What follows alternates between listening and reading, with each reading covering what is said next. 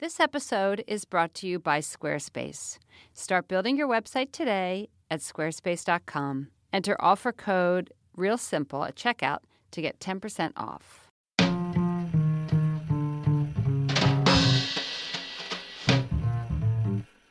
Hello and welcome to I Want to Like You, a weekly podcast from Real Simple about how to handle the irritating people in your life with goodwill and grace.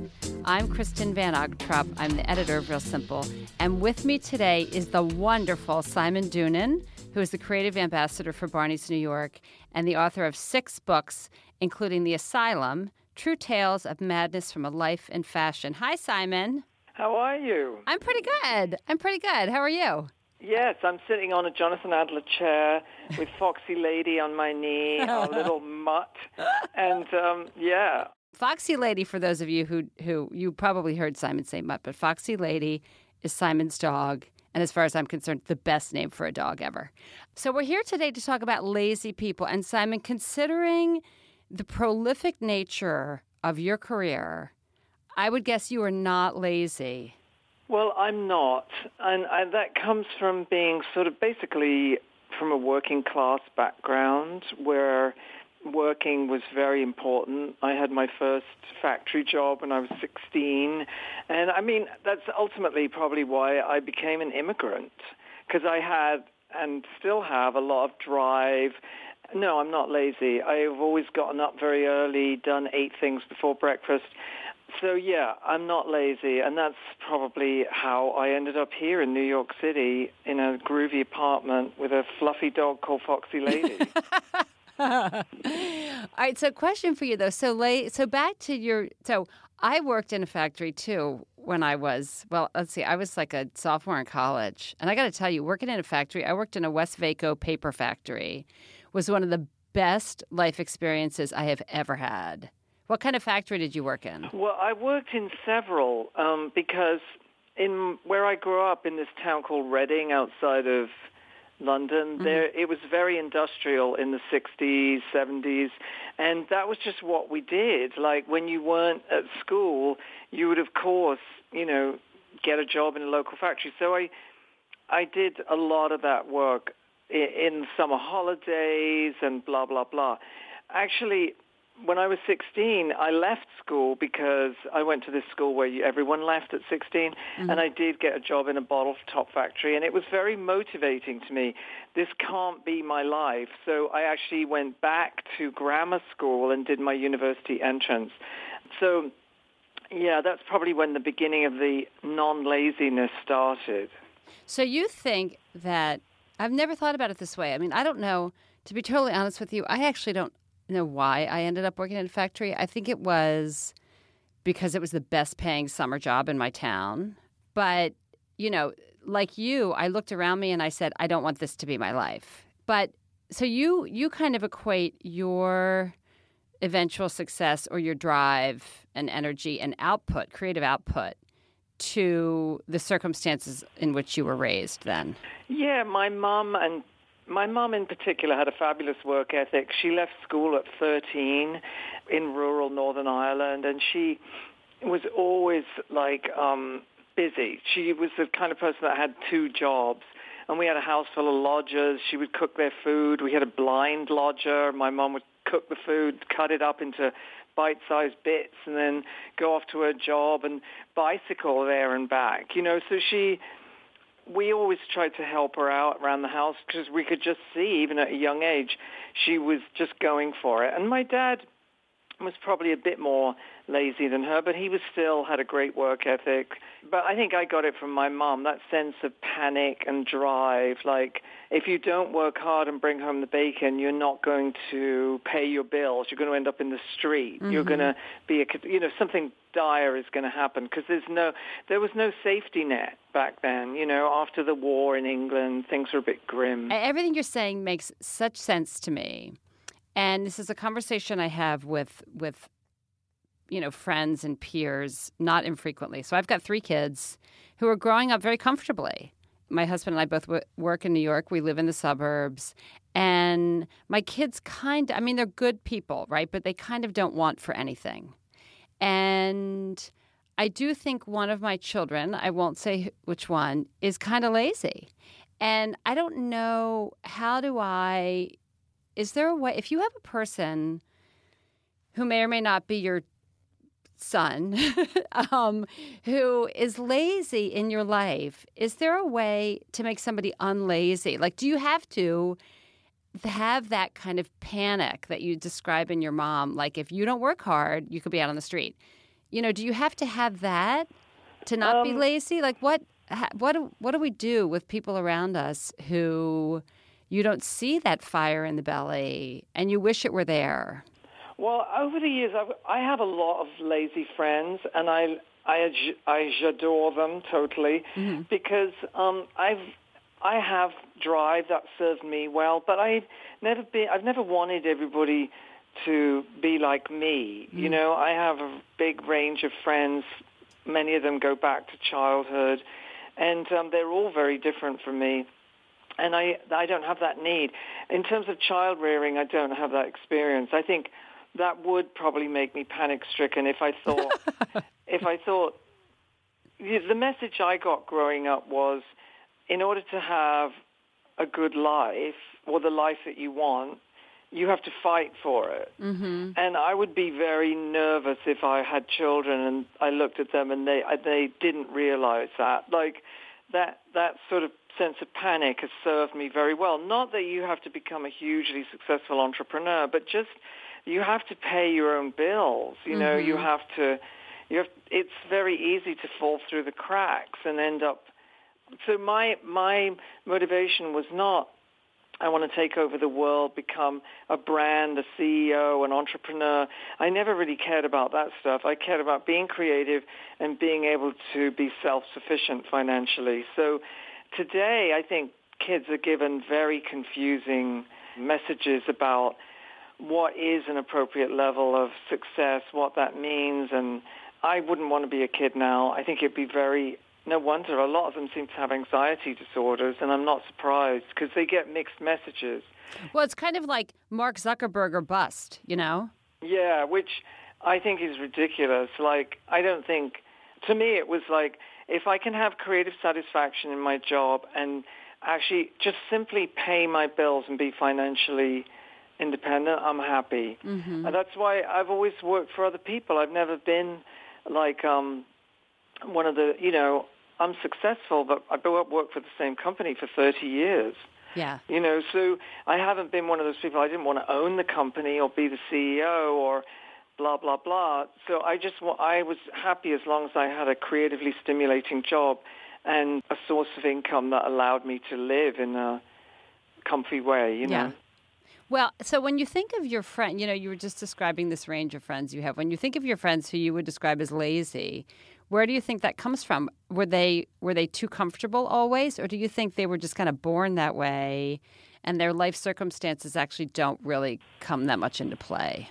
Probably the difference between me and a lot of them, my really old friends, was my mom, who was sort of very focused on the idea of being financially self-sufficient, because she saw what happened to people in Ireland during the 40s, 30s, 40s, 50s, how things could go badly if you weren't, if you didn't keep your shit together, for want of a better phrase. Mm-hmm. And what about in your professional life? I mean, in your 30 years at Barneys, you've worked with, I'm sure, all kinds of people. Fabulous, infuriating, creative, wonderful, lazy, I'm sure some. When you have people who you either work alongside or who work for you who are lazy, how do you handle it?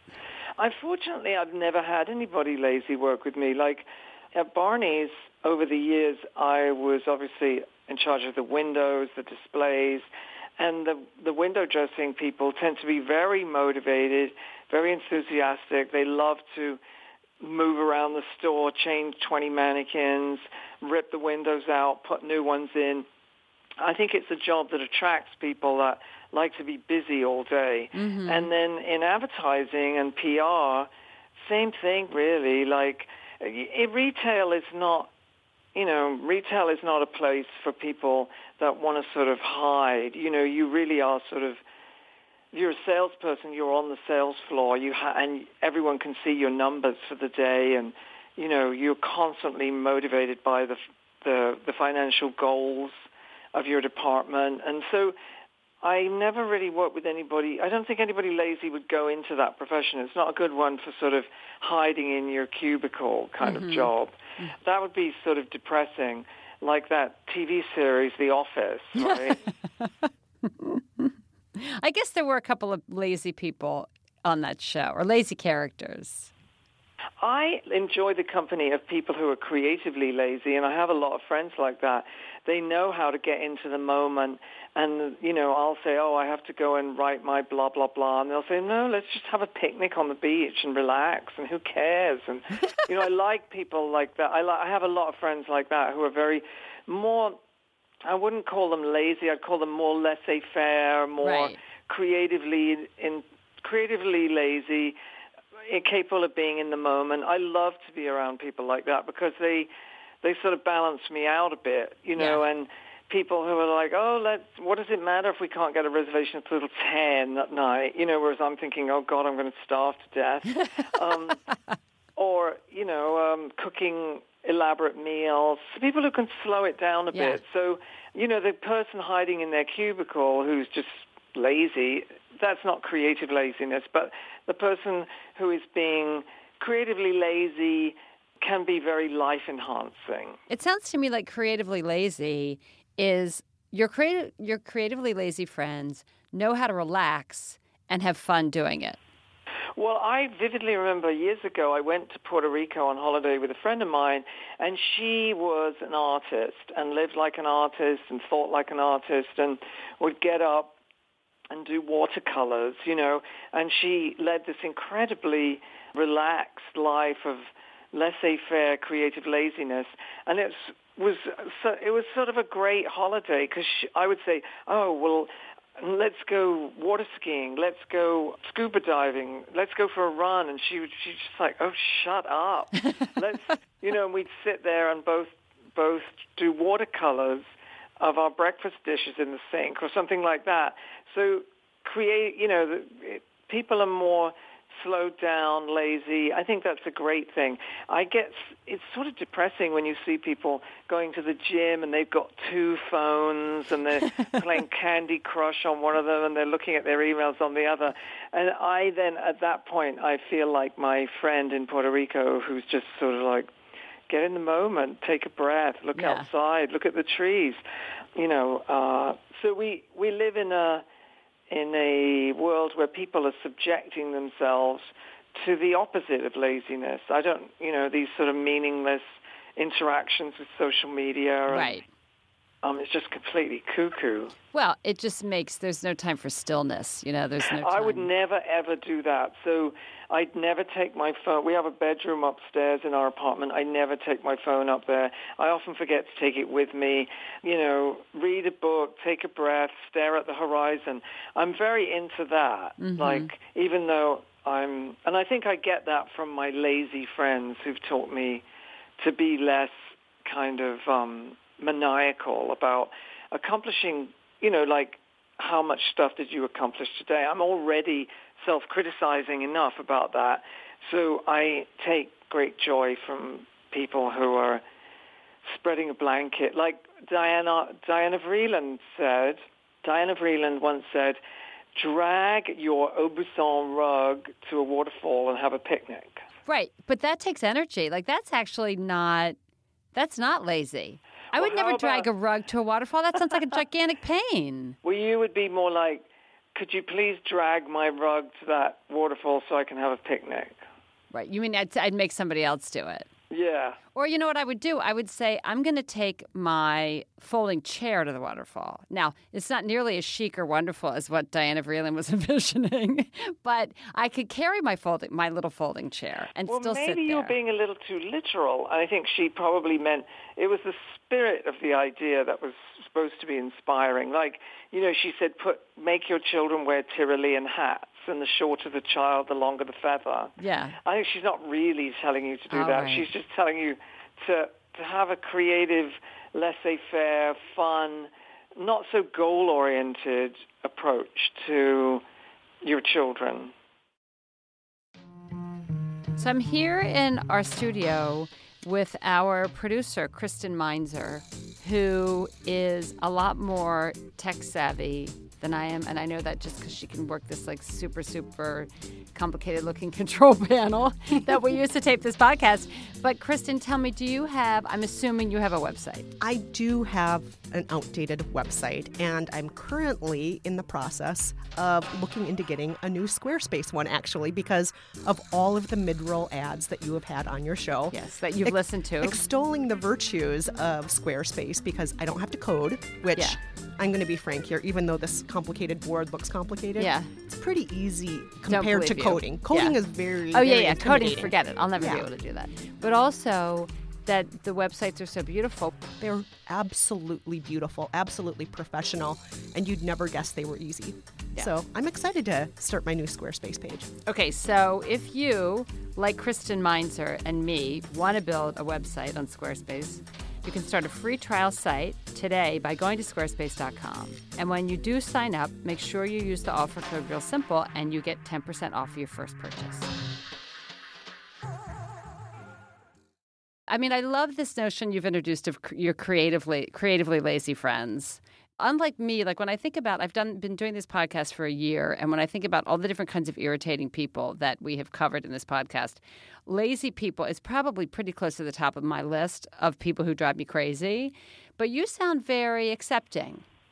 Well, probably because I've never really had to work with anyone who's lazy. I think that probably could be infuriating.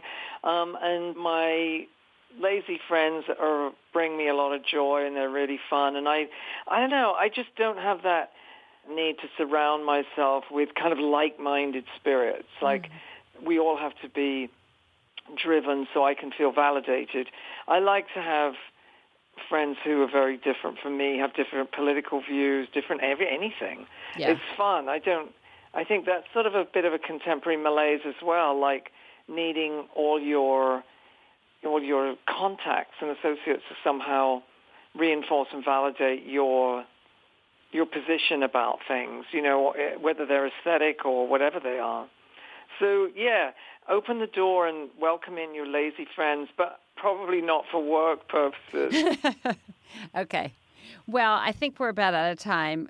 Simon Doonan, who's the creative ambassador for Barneys New York, has very not lazily written 6 books, including The Asylum, True Tales of Madness from a Life of Fashion. Simon Doonan, thank you so much for being here today.